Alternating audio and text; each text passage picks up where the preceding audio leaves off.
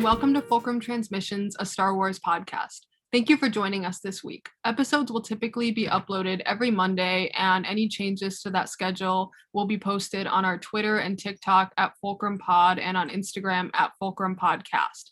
Be sure to follow us on any of those for previews and information about upcoming episodes. Hi, my name is Sage. I use she, they pronouns, and you can find me on TikTok and on Twitter at Sage Sindula.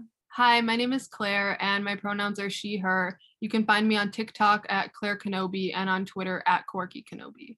My name is Daniel. My pronouns are he, him. You can find me on Twitter at DJ Older, on TikTok at Daniel Jose Older, and on Instagram at Daniel Jose 1.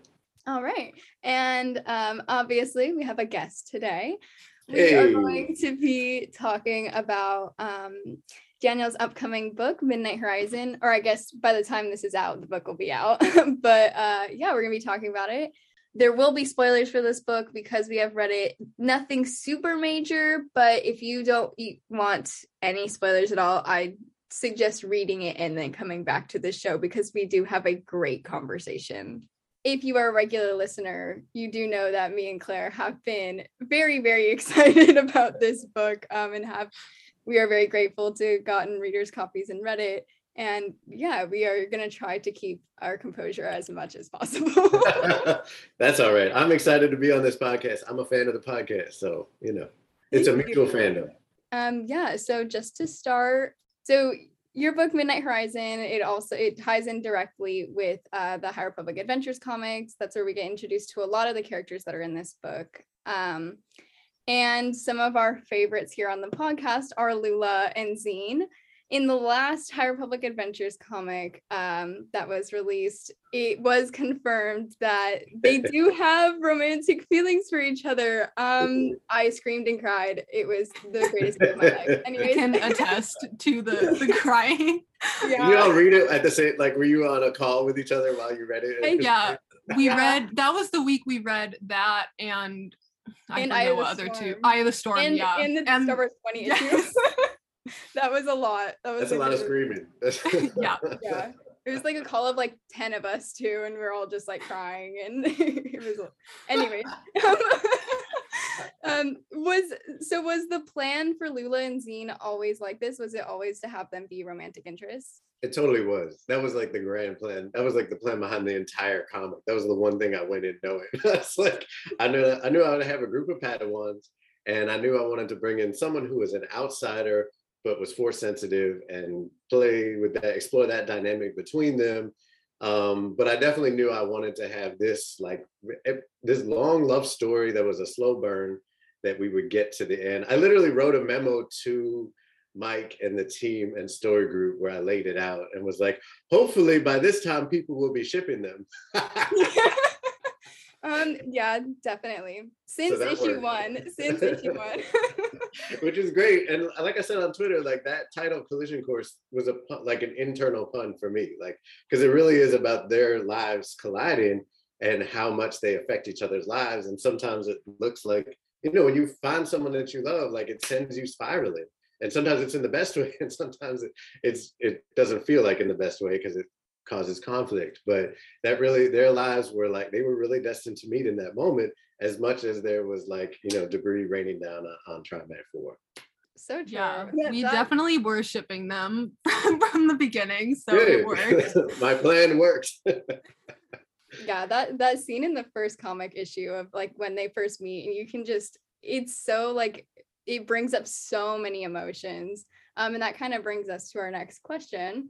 Yeah, so we have talked on here and on social media about how Zeen's story feels inherently like a queer allegory aside from everything she has with Lula. Was that intentional, or did it just kind of happen as the story unfolded? It was in a certain way, right? I try to avoid metaphors in fantasy or sci-fi that are too on the nose, because I don't like when I'm reading a book and it feels we're talking about race and racism, and it's hitting you on the head with it. And they haven't, usually when they do that, they haven't also done the work to really earn that. Not 100%. There's times when it works, but in general, I try to shy away from too one-for-one correspondences in fantasy worlds. I was very aware of the fact that there were a lot of correspondences between what she was going through and different queer narratives. And I was conscious of that. And I really liked the fact that that would then also get the payoff of her actually being queer. But I was also simultaneously thinking of people I know, for instance, who've grown up in extremely religious communities that don't let them be who they are on a number of levels, whether that's queer or, you know, spiritually powerful in different ways that aren't accepted in that religion, or, you know, take your pick, right? I know so many people, I think all of us in some ways have grown up with an experience of feeling like people are loving you in a conditional way. And that condition is that you are less than somehow your full power. And I just really wanted to see this teenage girl like experience that and experience the reverse of it and find people that love her for her full power and get to really like live in that. And it was like an added bonus icing on the cake on top of that, that she gets to fall in love too, if that makes sense. Absolutely, it does. Yeah. Wow, I'm gonna cry. Anyways. It's all right. You could totally cry. It's not weird. It's an emotional story. Claire and I have cried multiple times recording this podcast. Yeah. I cried when I was writing it. Like, and I look over the pages. First of all, Harvey Tolibao is such an amazing artist, and like he brings them to life as much as I do, you know. And like he's just been such a great collaborator, and Tony Bruno too. They're all just amazing. But like I've definitely looked at pages and just sobbed, like just been like, oh god, it's so. So yeah. Kind of continuing with like Zine and her coming into her own character. The main antagonist of the High Republic Adventures comics is Crix, and he used to be Zine's best friend. And you know, we've talked a lot about him on this podcast, but because his story is so interesting, and you know, it's so interesting to look at from a perspective of analyzing a villainous character. But in terms of his role in Midnight Horizon, on the page, he's not there very much. We focus on other Nihil, we focus on Sabata. But in terms of his impact on Zine, they have a great conversation in this book, and just a very powerful moment. How did you go about writing this? Like, what was the process? Was this always the end goal? Yeah, I knew I wanted them to capture Crix and not kill him.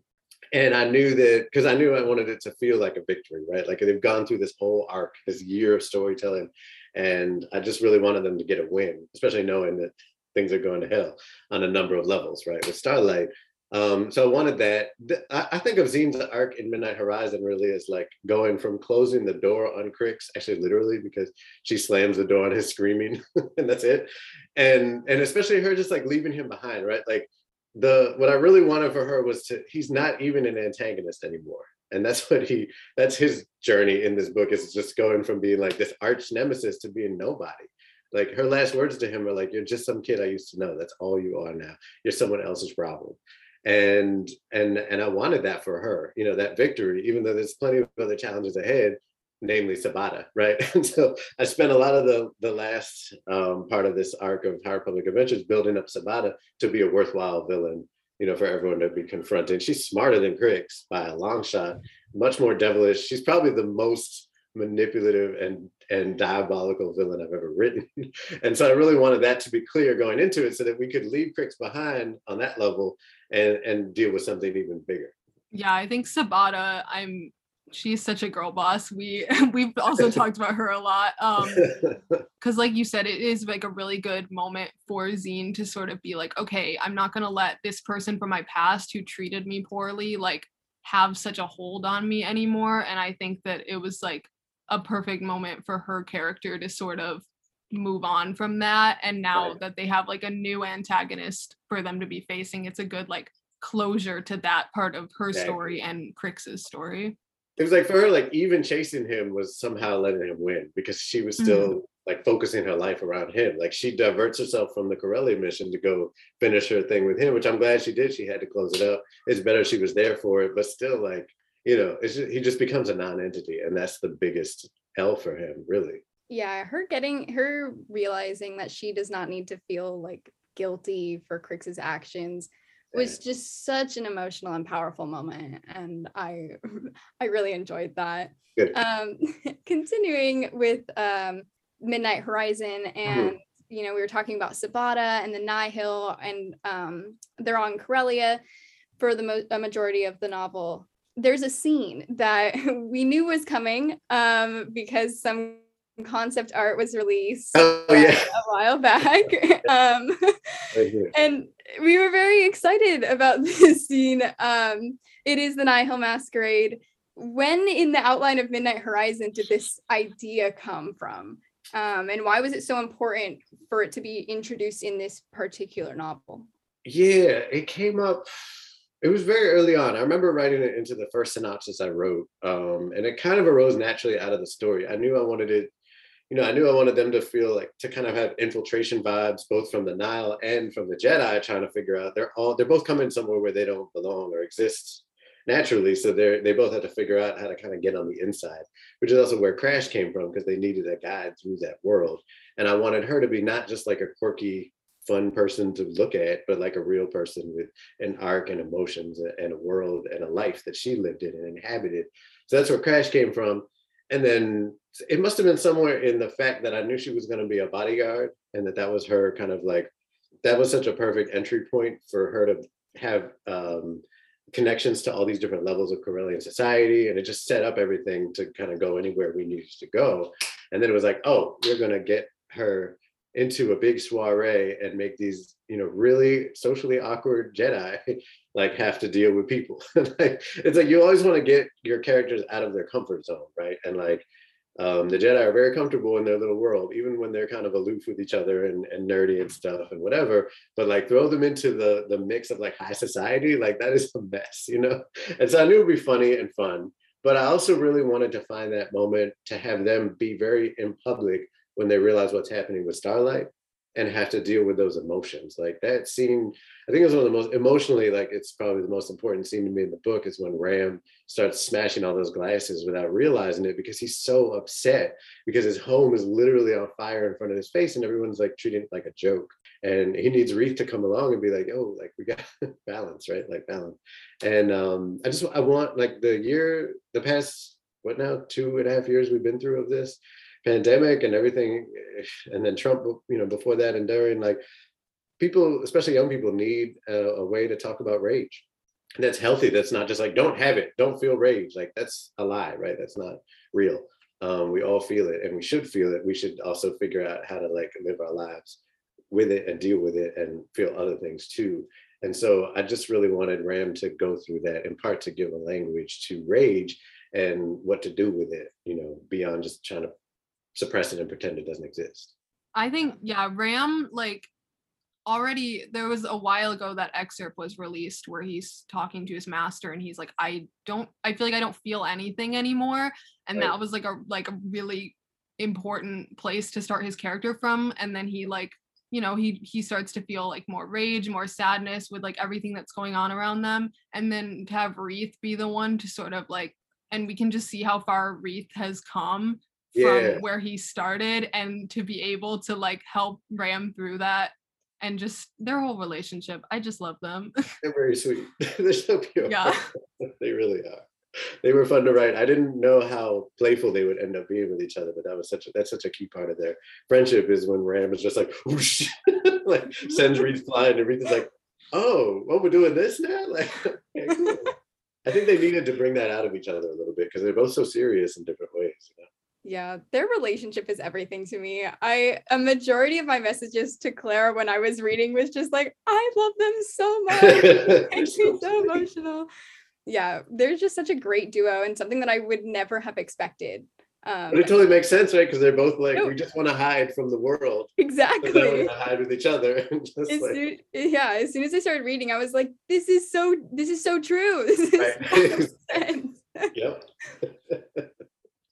So speaking of Reath, Sage was a little concerned for me that I would cry talking about Reath and Comac, but we're gonna get through it. So you can cry. I told you, it's fine to cry. I have no problem with it. It's not awkward. Let it out.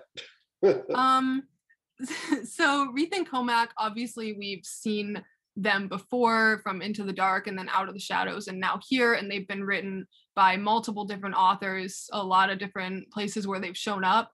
What is your process for writing characters that are so established and also like finishing up their story arc for this phase? That was the hardest part, especially Reese, because he's a point of view character in the book. Like Comac was challenging in his own right, but a little less so because we weren't in his brain, or except for that one little part. But yeah, like Reese, I really struggled to write him, and in a good way. Like it was a good challenge. You know, like I was like, because he's so interesting and he's so thoughtful and just he's just his own person, as he should be. Like that's a good character, right? Like Claudia did an amazing job, and I immediately loved him in the book. I love that whole book so much. So the first thing I did was really obviously read everything. I felt like I really wanted to figure out his arc, and I really looked at like that last beat of Into the Darkness as a starting point. He certainly goes through a lot in Out of the Shadows, but in terms of like his emotional stuff, like what he's really going through in terms of his growth, it felt like that was such a key moment in his life, that he lands on this beat of like, I'm gonna do this for us, and like I'm gonna figure out the path, and what's the path gonna be. And I really wanted to kind of challenge him in that notion of what a path is. And what it ended up being actually too was, because I struggled with this the whole book I was writing, I was like, what is his arc? And it really ended up being something really close to my heart, which is this idea, it's so funny because I say it all the time. I think in every interview I've done, I've talked about this poem that I love so much. It says, Caminante no hay camino, se hace camino al andar. It's by this Chilean, I think it's Chilean poet named Antonio Machado. And it means, walker, there is no path, you make the road by walking. And that to me is like the most fundamental, like best wisdom of the universe. Like whether it's about writing, about the world, about career stuff, about love, like you make that path. And we spend so much time looking for a path and feeling like we're lost because we don't have the path. And like when we kind of make peace with the idea that there isn't a path, so you actually cannot be lost, like everything changes, and that's so powerful. I have to re-realize it constantly. And I was like, Reith needs this. Let me give this to Reith. He's so tight and he just wants like an answer so badly. And he needs the answer of there not being an answer, which is a very Jedi thing that I think he really needed to get to. It just happened to work out really well that he had that realization finally of like, you have to chop your own path through the world, right when he's looking down and seeing his master and Kantam literally chopping like with lightsabers through the horde of Nihil. And I was like, yeah, look, visual pun, we're running with it. Like sometimes things work out. That's so good. I love that. Speaking of Jedi and what is a Jedi, Yoda is a character in this book. He is Cantum Sai's master. They have a great master and apprentice relationship, and that is explored more in this book. What was it like writing a character that we know so well, like not just in the High Republic, and also a character that is so different from what we've seen in the prequel era and beyond. Right. And that the difference is like the most important part, I think, because it's never easy to write Yoda, but we can always just grab the Yoda we know and kind of like copy and paste him onto the page. But for me, that's why I think the most important moment for Yoda, especially in this whole book, is when they're going over, besides the Hathor, which is just really cool, but when they're talking about like what happened, and Kantam realizes that Yoda was kind of broken up about the fact that they left. And, they realize it in retrospect. And Yoda's like, well, yeah, like, you think it was easy for me to let go of you? Like, I didn't know if you were going to come back, right? And like, for Yoda to like show emotion like that, we just don't get to see very often. We see Yoda be kind of like sad about how bad things are going in the galaxy, but we don't see like Yoda emote over another person to that level very often. And I really wanted that moment to just show like this whole book is about emotions, right? It's about love, it's about heartbreak, it's about rage, it's about all these different emotions that these characters are just going through as they are trying to survive, which is like, that's growing up, right? Especially right now, right here, right now in this world. And so I just wanted to, we're getting mail. It's just mail. It's mail. But there's a dog walking by. Like, it's so rude. No. Okay, sorry to your listeners. Fine. But yeah, like, I wanted to see a wise old master that everybody loves also display emotion on some level. And also like he demonstrates really well like that you can have those emotions and also not let them like rule you. Like he makes the right choice for Kantam and for like the galaxy, even though it hurts and he's broken up about it, you know, and he kind of, I think, is showing Kantam by his actions that like you will feel. And this is parenting, right? Like this is being a master to a Padawan. And hopefully Kantam has taken those lessons to the moment that we find them in the present tense. Yeah, it was such a like good contrast because there's a lot of things in the High Republic that I'm like, oh, this is so different from how things are in the prequels. But to have like a character who we see in the prequels and is like so different now from then, and it's just like really jarring to put it in perspective of like how much things have gone downhill since the High Republic era up until like Order 66 and the fall of the Order. Yeah, it's kind of heartbreaking, but it's also kind of cool to get to see it. Mm-hmm. Like, yeah. So another character that we are now obsessed with is Crash. And so can you talk a bit about like where the inspiration for Crash comes from and why she's so important to this story as like a non-Jedi POV character from Corellia whose homeworld is now under attack? Exactly. It's totally that. It's like on a practical level, I knew I wanted someone on the ground, like I mentioned, like someone who knows Corellian society inside and out and who just has all these kind of connections and that we could really explore Corellia with. And again, like I don't like feeling like a tourist in a book, you know, and I don't want my readers to feel like they're tourists. And there's automatically going to be some of that because we're learning a new world. But I think having an insider in that world allows us to feel more deeply inside it and also feel more viscerally and emotionally like what the risk is. Because while it's bad enough that things are happening far away on Starlight for the home of the Jedi, you know, things are also really happening in a very real way on Corellia. So Corellia had to matter to the book. It couldn't just be like an incidental, you know, window dressing. And that's really Crash's role, is to bring that emotion home to us. And also to be able to be like, okay, here's how society is. Here's this. I'm a nerd for like for politics in general and for lore and mythology and all that stuff. So it was really an opportunity to be like, let's explore, you know, Corellia during the High Republic, which no one has touched yet. We have no idea what it is. And getting to see it in its golden age, just like the rest of the galaxy, and explore what are its connections to the Solo era Corellia that we know and you know and love, and the Grindelids and all that other stuff. Like draw all those connections, and Crash was really the perfectly positioned to do that.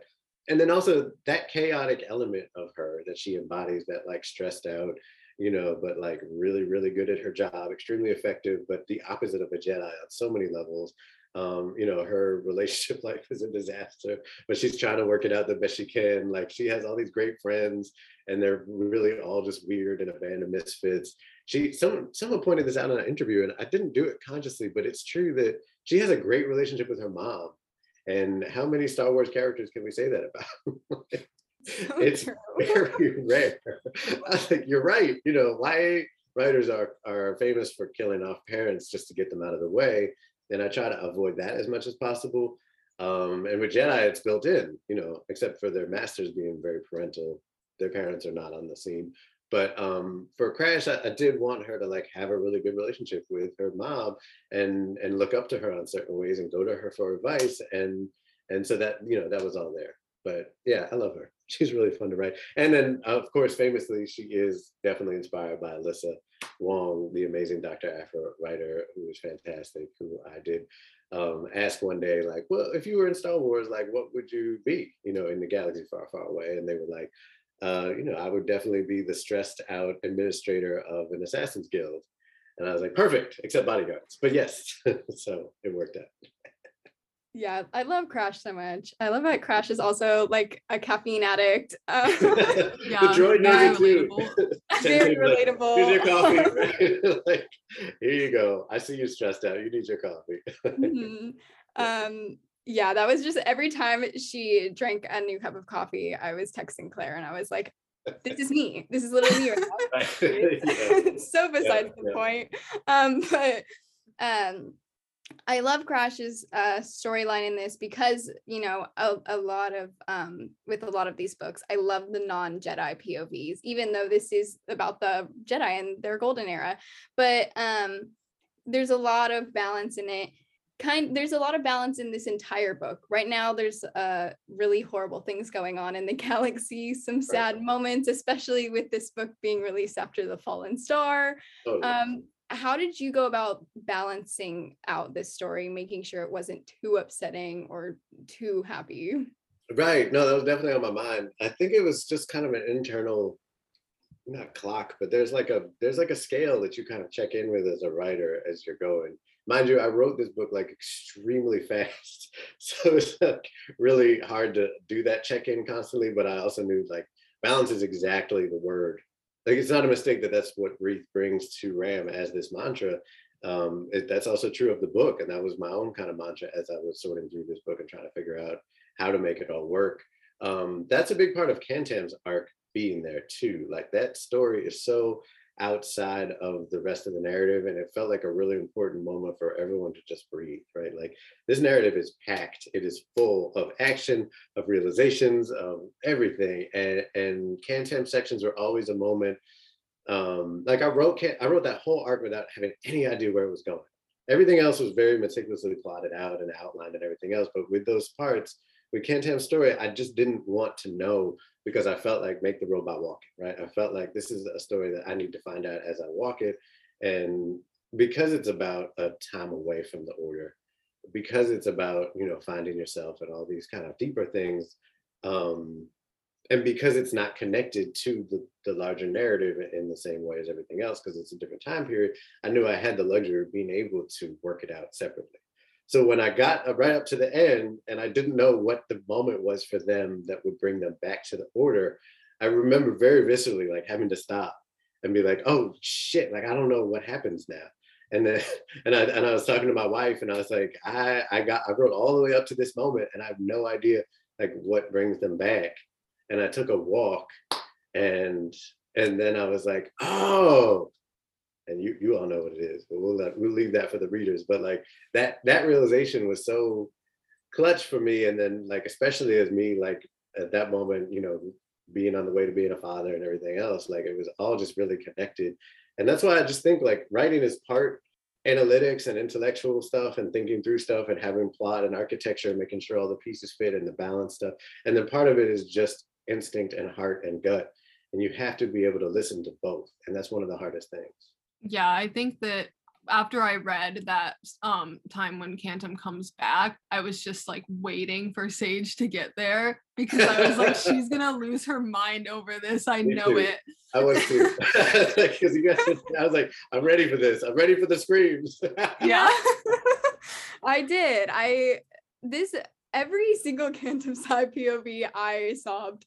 They're just such an amazing character, and probably now one of my favorite Jedi. I think that they really shine in this book. They're just everything to me. Anyways. I appreciate that. I love them too. They're to me, they're like what a Jedi should be on a lot of levels, And, exactly. And I wanted them to have that action moment, at the end. Like it's not enough that they're just like really wise. Like I really wanted to see them in action. So that was a part of this arc too, just making sure that it really got real in terms of the real, like the battle. Like that had to really like hit, especially from Cantam's POV. Yeah, I think that like their flashbacks were definitely like not necessarily surprising to me, but it was just like I wasn't expecting to be like that emotionally invested in like what was happening there, but it really was like one of the most emotional like storylines in the book, just because I was like, I love them so much. They're perfect actually. And just like the way that they're telling it to Cohmac and the relationship between the two of them is so perfect, because they like complement each other really well, but they're also really different. And it just it was another one of those like pairings in this book that I never would have thought of before, but then after reading it I was like, they work perfectly together. They do, and even especially where they don't is actually like some of the best parts, right? Like those moments when Cohmac is like losing it, and Cantam is like, wait. And Cohmac is like, no, we have to go back to Starlight. Cantam's like, no, that's not it, right? That's not it. And then Cohmac is like, all right, we have to kill everybody, like right now. And Cantam's like, no. Maybe to some people, like, but also to me, like they both in their relationship, they really exemplify like these two kind of subtle but very also dramatically different in some ways understandings of the order and the idea of attachment. Like Cohmac is so hard on himself. He just constantly, from from Claudia's book and on, he is just beating himself up about feeling very normal human beings. And he takes that idea of attachment and moving on from emotions so seriously, I think too seriously. And I think ultimately for me, that's what does him in a little bit and makes him really have to take that move that he takes at the very end and do what he does, because he takes it so literally. And Cantam, in contrast, is like, I'm gonna feel what I feel, and then I'm gonna let it go. And then I'm gonna feel it again, and then I'm gonna let it go. Over and over and over. And so it doesn't stress them out and it doesn't spiral them. And it's not easy. It's not an easy road. But I do think that that's why to me, like Cantam is such a powerful Jedi in part, is because they deal with their shit. Yeah. Something I love about like Cantam's flashbacks is like this idea of like they're in love, you know, and they are figuring out what that means, you know, for a Jedi and for themselves. And I love how it, you know, it goes side by side with like Lula's storyline throughout this entire arc of comics, of her being conflicted about her feelings because you know she's also in love. And yeah, I just love almost get to have that conversation and then they don't. It's like, oh, you guys have so much to say to each other. And you know, but also there's a moment, and this was also a turning point in writing it that I didn't see coming.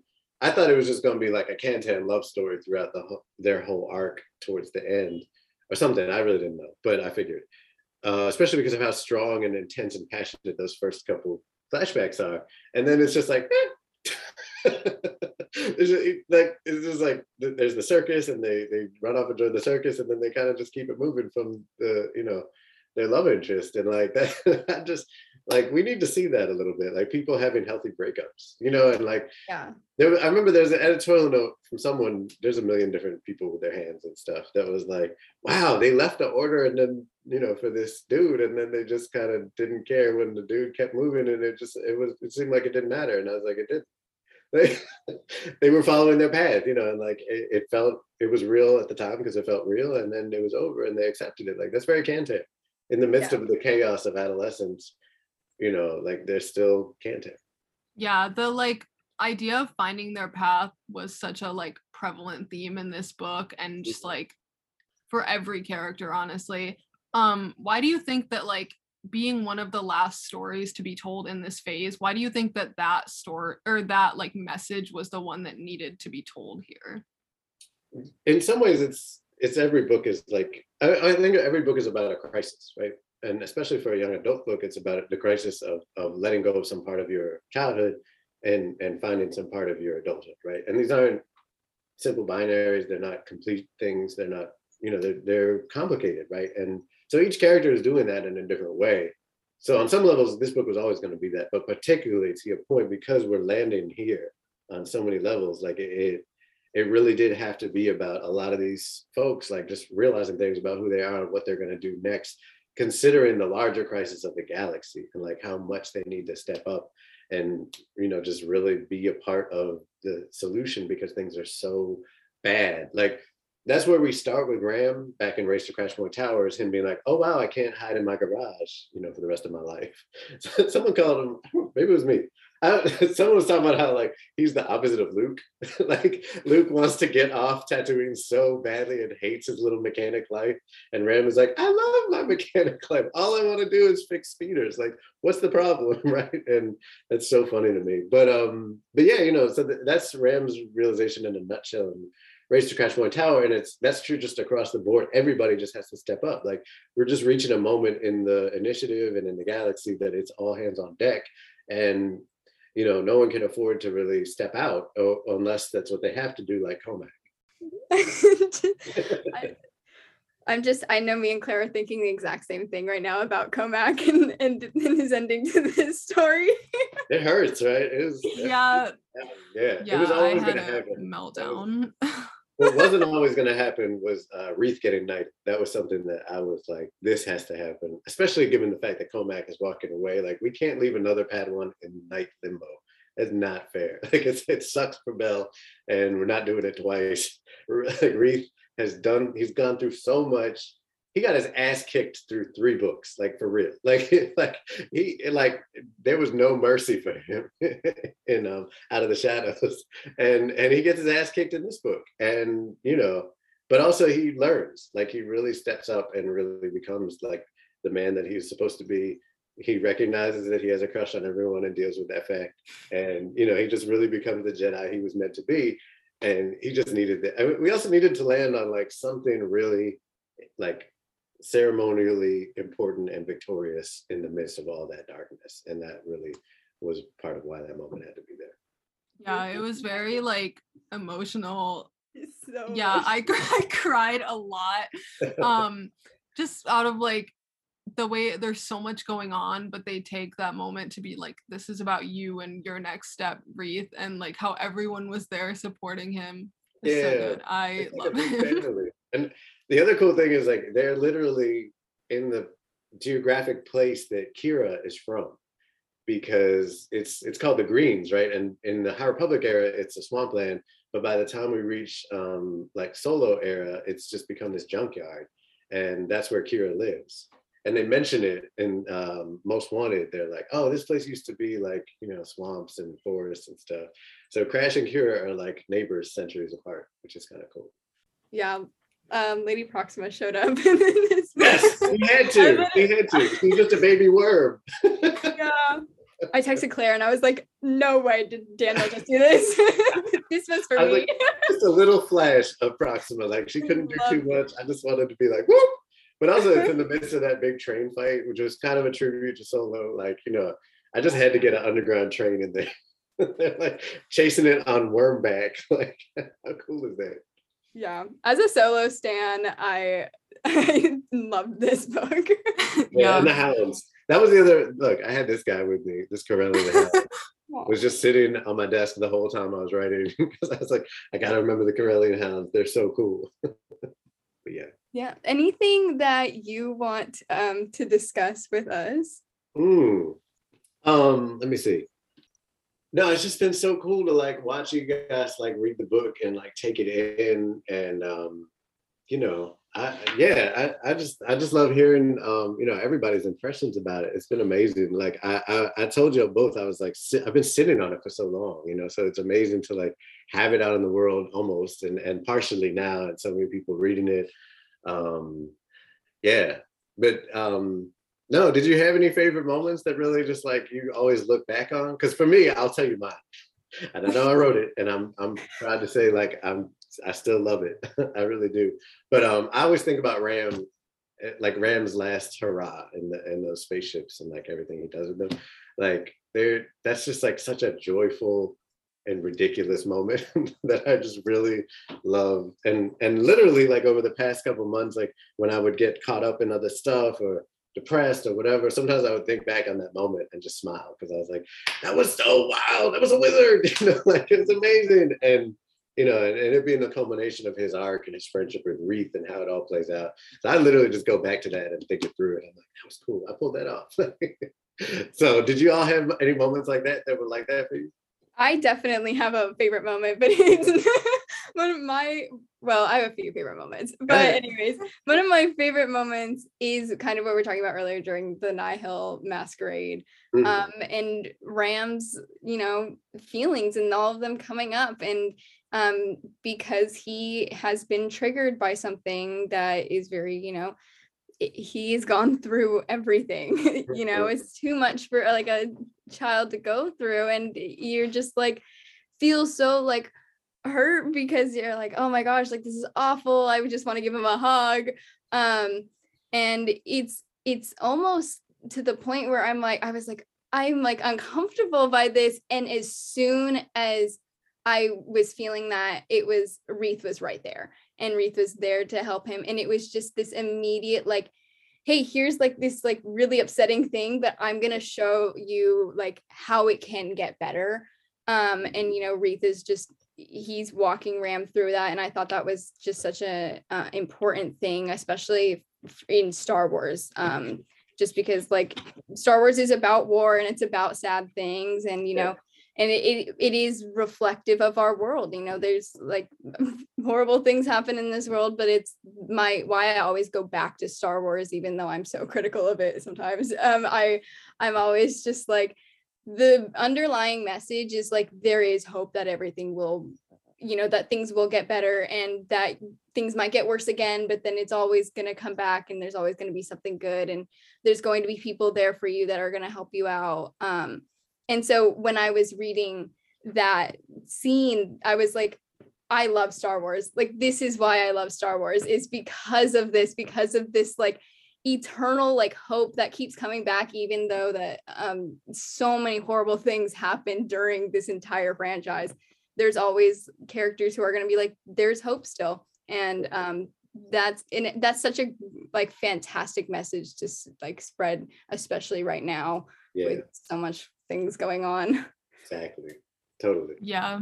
I not to be predictable and pick a Comac moment, but very early in the book, when Comac is on like the holo call with Orla and is like going through it and like literally crying, and Reath walks in to talk to him and sees he's not doing well and is like, oh, like, what can I do? I feel like I want to help you so badly. And Comac is like, you can't, like, I know you want to help, but like, I'm the teacher, you're the student, and like, just I need to deal with this, and like I know that you're also dealing with your own things, and like I'm sorry that I can't really help you right now.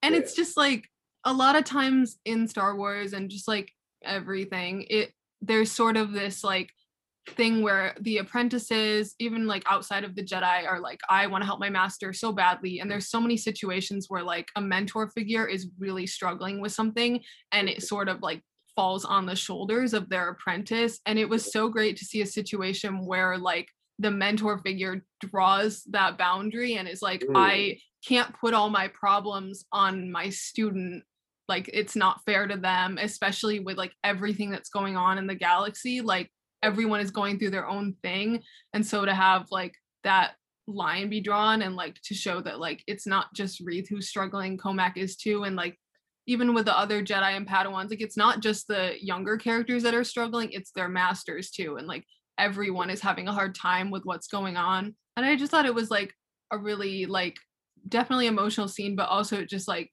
was a kind of refreshing and a change from like a lot of what we see over and over again. That's so great, because that was like a really late addition to the book. There was an editorial comment from someone, again, I can't remember who. There's like, you know, there's a story group like reads every book, and sometimes they argue in the margins about lore and canon stuff. It's so cool, but it's also maddening, because they're like, I need y'all to decide something so that I can write whatever it is that is happening or whatever. But anyway, point is, someone was like, it'd be great to get a moment where, I know like Orla's not there, but that they could at least have a conversation over holo or something, so we could really see their relationship on the page in this book, so that it matters more, which was a really good note and turned into that scene. And so it's really nice that scene mattered to somebody, because it just wasn't one that I had written, you know, in my head originally until I did, obviously. But yeah, that, and the moment when it's so tiny, but when Spheno has a stalker and Kantam like Kantam like does something to him that is like, go and think about your entire life and the patriarchy too. Like, they like send him home to like really deal with his shit in a way that I don't think you're really supposed to do with the mind meld thing, with the mind tricks or whatever. But there was one that I didn't think I would get to keep, and I was like, I really want this. I really want Kantam to do some good, like in this large weird way. But yeah, the reason I was thinking of it, because that was another really late addition. For whatever reason, I think because I was writing so fast, I just hadn't given Spheno a lot of history or anything, and her having that family that's so connected. It was also like, we just didn't know what her music was. Like, it kept talking about, in the first draft, it kept mentioning how she's a pop star, everybody loves her, but we never have a sense of like what kind of music she does or what that means. And it was such a cool opportunity to like create some really cool Corellian music and what it would sound like, and then have her family get to show up at the end and like, you know, jump into the fray and everything else. And like, it was a lot of fun. Yeah, I love Spheno and Crash. I think they're just so perfect. They're so cute. they're adorable. And us, yeah, all of the relationships in this book were just so good. And kind of going back to what Clarence was saying about Comac and Wreath, I feel like this like aspect of family and being a master and apprentice, and even like Wreath and Ram, who are both Padawans. Ram is still like this little brother figure to Wreath, and Wreath looks out for him and they look out for each other, and I just think that is so special. Just all of the relationships, even like Zine and Cantum. There's a moment at the end where Cantum's like, I'm so glad that you're safe. And anyways, I literally sobbed so hard I could not see the page. I had to take a break. When that happens, in that moment, could not keep reading. But it's a lot going on in that moment. A lot, and I was having a really good time, actually. Okay. Yeah, I did cry 26 times while reading this book. I did count. You counted? Yeah, because I had to. I also, it was a lot. But not all of them were me crying because I was sad. Most of them were actually me crying because I was happy. Good. That's good. Yeah, I just thought that this book was so well written, and the emotions in it were so just like you could connect to every single character in some way. And that is what I absolutely love when I'm reading a novel, is that even if I'm so unlike a character, I could be like, I get that, like I feel that. And that's just, especially in a young adult novel too, having all these like conversations about emotions and about growing up. It's a very special thing. And I'm very happy that this is like the book that is like taking us out of this phase, especially after The Fallen Star. It's a very good balance, and it's a lot of fun. But I hadn't read the Fallen Star was being written simultaneously, so I couldn't read it. I knew the events of it, but I had no idea the details of those events, or there was a lot of things I didn't know, but I knew it was going to be rough in a good way. It's amazing, and it's hard. It's a hard read, and I knew that it would be, and it should be. It's exactly what it needed to be. So I knew that was part of the balance and act that was happening, was knowing like, okay, this is going to be just sad. Like there's just people, even the book aside, like just the events of the galaxy at that moment are really, really hard. And there had to be victories in there, and there had to be fun to be had. That is part of where the Masquerade came out of, was just the need for fun in the midst of all of this hell. And then finally, like I wanted a heist feeling in there a little bit. So when they have to do that, forgot that whole thing with the baby Bombrak. Woo! Yes. In the first draft, it was a Porg, but they're like very protective of Porgs not being out in the galaxy, which I knew was going to happen, but I really just had this image of it being this little Porg and this giant mouth about to eat it. And I was like, oh, but I'm actually really happy it ended with Bombrak, because now we get another baby Bombrak who's like part of the team.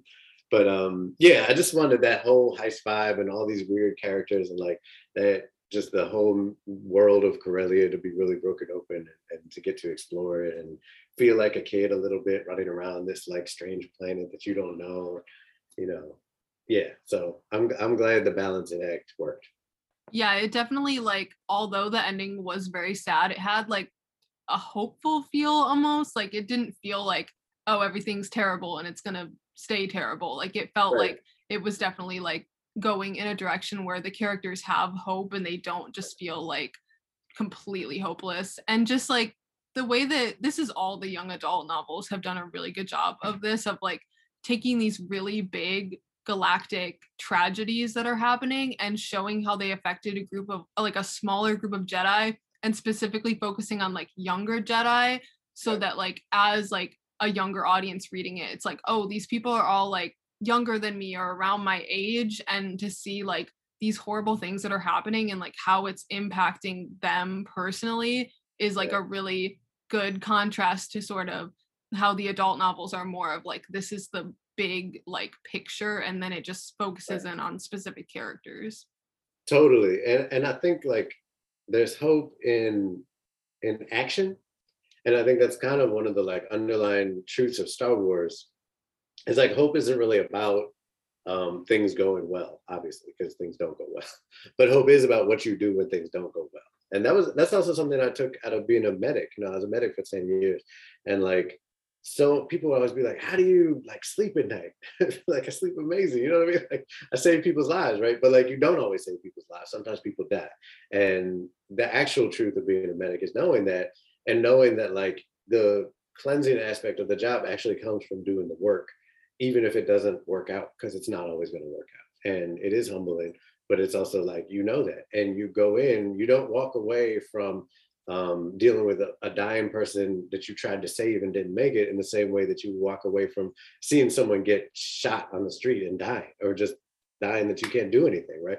So doing something really does transform the experience internally for you and externally in the world.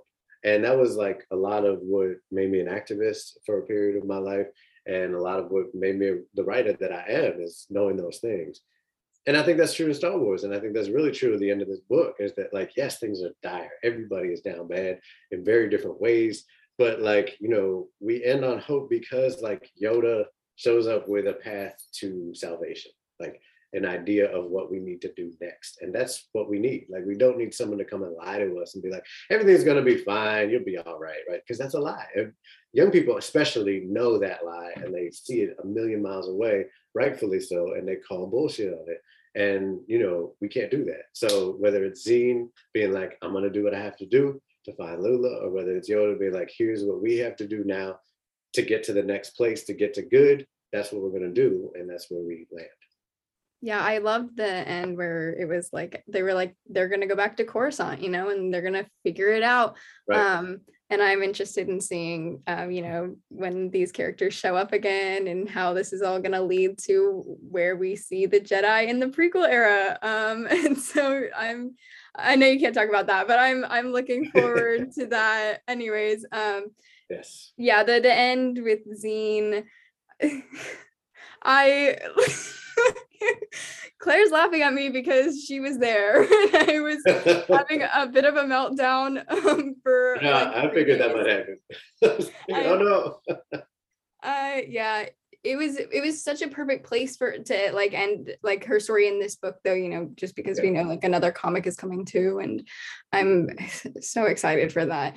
But yeah, I just think that this book was great for Zine. All the characters in this book like just shined. They were all great.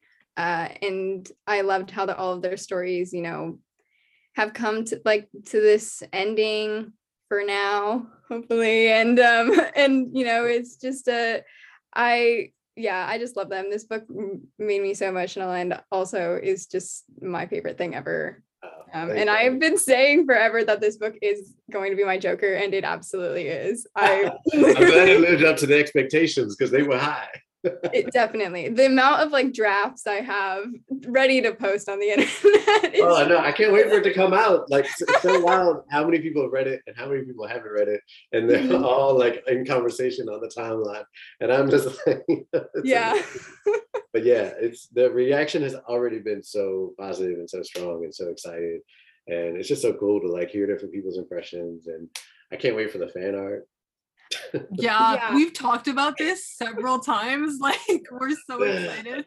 Like, oh my god, that piece that I think her name is Isabel, the one that came out right around the Bake Off, which I took to be my birthday, you know, cake that like Lula completely blew up, and Zena's looking at her like, what is that? That's so perfect. I love Belle's art so much. Yes. Hopefully she's listening to this by the time do the Ram scene where he did the spaceship. Please. She's read it. She has to read it before she listens. Yeah. No, but all the art has been amazing. Like, you guys have done art. It's so good. That's like the best thing about the High Republic, like being a writer on this team, is like seeing like how amazing the fan response has been, the reader response, and just like that it's not just people like being like, this is great, I love this, but like creating work in response to it, and like being in conversation with it on such a deep level, like including memes, including cosplay, including jokes. Like, that's all part of like this really amazing thing that is the High Republic. That's like so much bigger than, you know, the five of us. It's just so cool. Yeah, it is really great. And I'm like really excited for everyone else to read it and hear all of their thoughts. Cause even just like talking to the small group of people that we know that have already read it, and everyone has like really interesting things to say about it. And so I'm really excited to see like what other people are going to take out of it, and like what, like I've like seeing what characters people connected with the most in it is always one of my favorite things with like any High Republic book, because we get so many characters and so many POVs. And so I'm really excited to see like who kind of latches on to each character and like each storyline. Exactly. And I've already had people tell me like totally opposite things. Like some people are like, oh, it's just Zine's parts are like everything. And other people are like, no, Wreath of Ram is like it. And, you know, and other people it's Cantam. And like, that's great. That's so cool to hear. Actually, I did have a question for you. I think there's such an interesting conversation about the idea of vernacular in Star Wars, right? And I know it, and I think it's a totally reasonable critique. So I don't want to sound like I'm critiquing the critique, but I know some people are like, the second I see the word whatever, cool, or you know, whatever, just certain things that like are very modern vernacular, the second they pop up on the page, it takes them out. And I think that's so interesting. And again, like I don't think there's anything wrong with that at all. I totally respect it. For me, like, and I respect it in part because other things that I see in Star Wars sometimes take me out of Star Wars. And I hate it when that happens, but it's very personal. So like, there are moments, I do make a very conscious choice to use vernacular and to speak in a modern way, whatever that means. And I do it on purpose, you know, and that's a choice that I make it knowing that some people aren't going to jive with that. So yeah, that's my question for y'all is like, is that something you notice? Does it pull you out? Do you like it or dislike it or not care? What is that experience for you? I definitely notice I love language. I think I love it so much, but you know, when I'm reading like these books and stuff, I love it. I really do, because it feels very like real. Like there's moments where I'm like, oh my God, I would say that. Like I would literally say that. And then, but it's also, and then, so it feels like it doesn't take me out. It's more of like pulls me in more. It's more of like I feel more grounded to this story, and very like I could be reading anything. It doesn't even have to be in Star Wars, you know? And so it's like, I love it in that sense. And I think it's also very balanced out with like Star Wars language, I think. Right. And even like we've been talking, me and Claire were talking for like 30 minutes about this earlier today. Ram saying wizard all the time is actually the best thing I think I've ever read in my entire life. And you're so committed to it. Yes. Like, this is my word. Like, just the very beginning where Zine finds out that he made it up. I was like, yeah, that's so assumed random. It was a thing. They're all just like, yeah, that must be a Valo thing. And he's like, no, I totally made that up. Yeah, so I do think that it's yeah, and then anytime I see it now in other Star Wars context, I'm like, oh my God, Ram's word, Ram King, you made that up. Made that up. The influencer king. Right. Yeah. And you saw, I was just talking on Twitter because Pablo was like, that was all Pablo. He was like, why don't you use wizard instead of cool all the time? I was like, oh, well, that's a funny word. I totally blanked on it. I haven't seen a new Phantom Menace in a long time, and I just didn't remember it, but I was like, that's so random, wizard, I love it. And later, after I had written him saying it a bunch, I was like, oh, right, I think I had to ask someone. They're like, yeah, that's what like Anakin's friend says or whatever. And I was like, oh my God, right, Pablo is a devil. Like he's so hilarious and smart. I love that he did that. And then of course it pops up in today's episode. Yeah, I think it like works really well in this book, specifically because of like who the characters are. I'm like, Ram would say wizard every 5 seconds. Like it's so in character. And so it doesn't like take me out of it, because I'm like, yeah, I believe that those people would say that in that context. So that's why I think it worked really well in this book in particular. Yeah, that makes sense.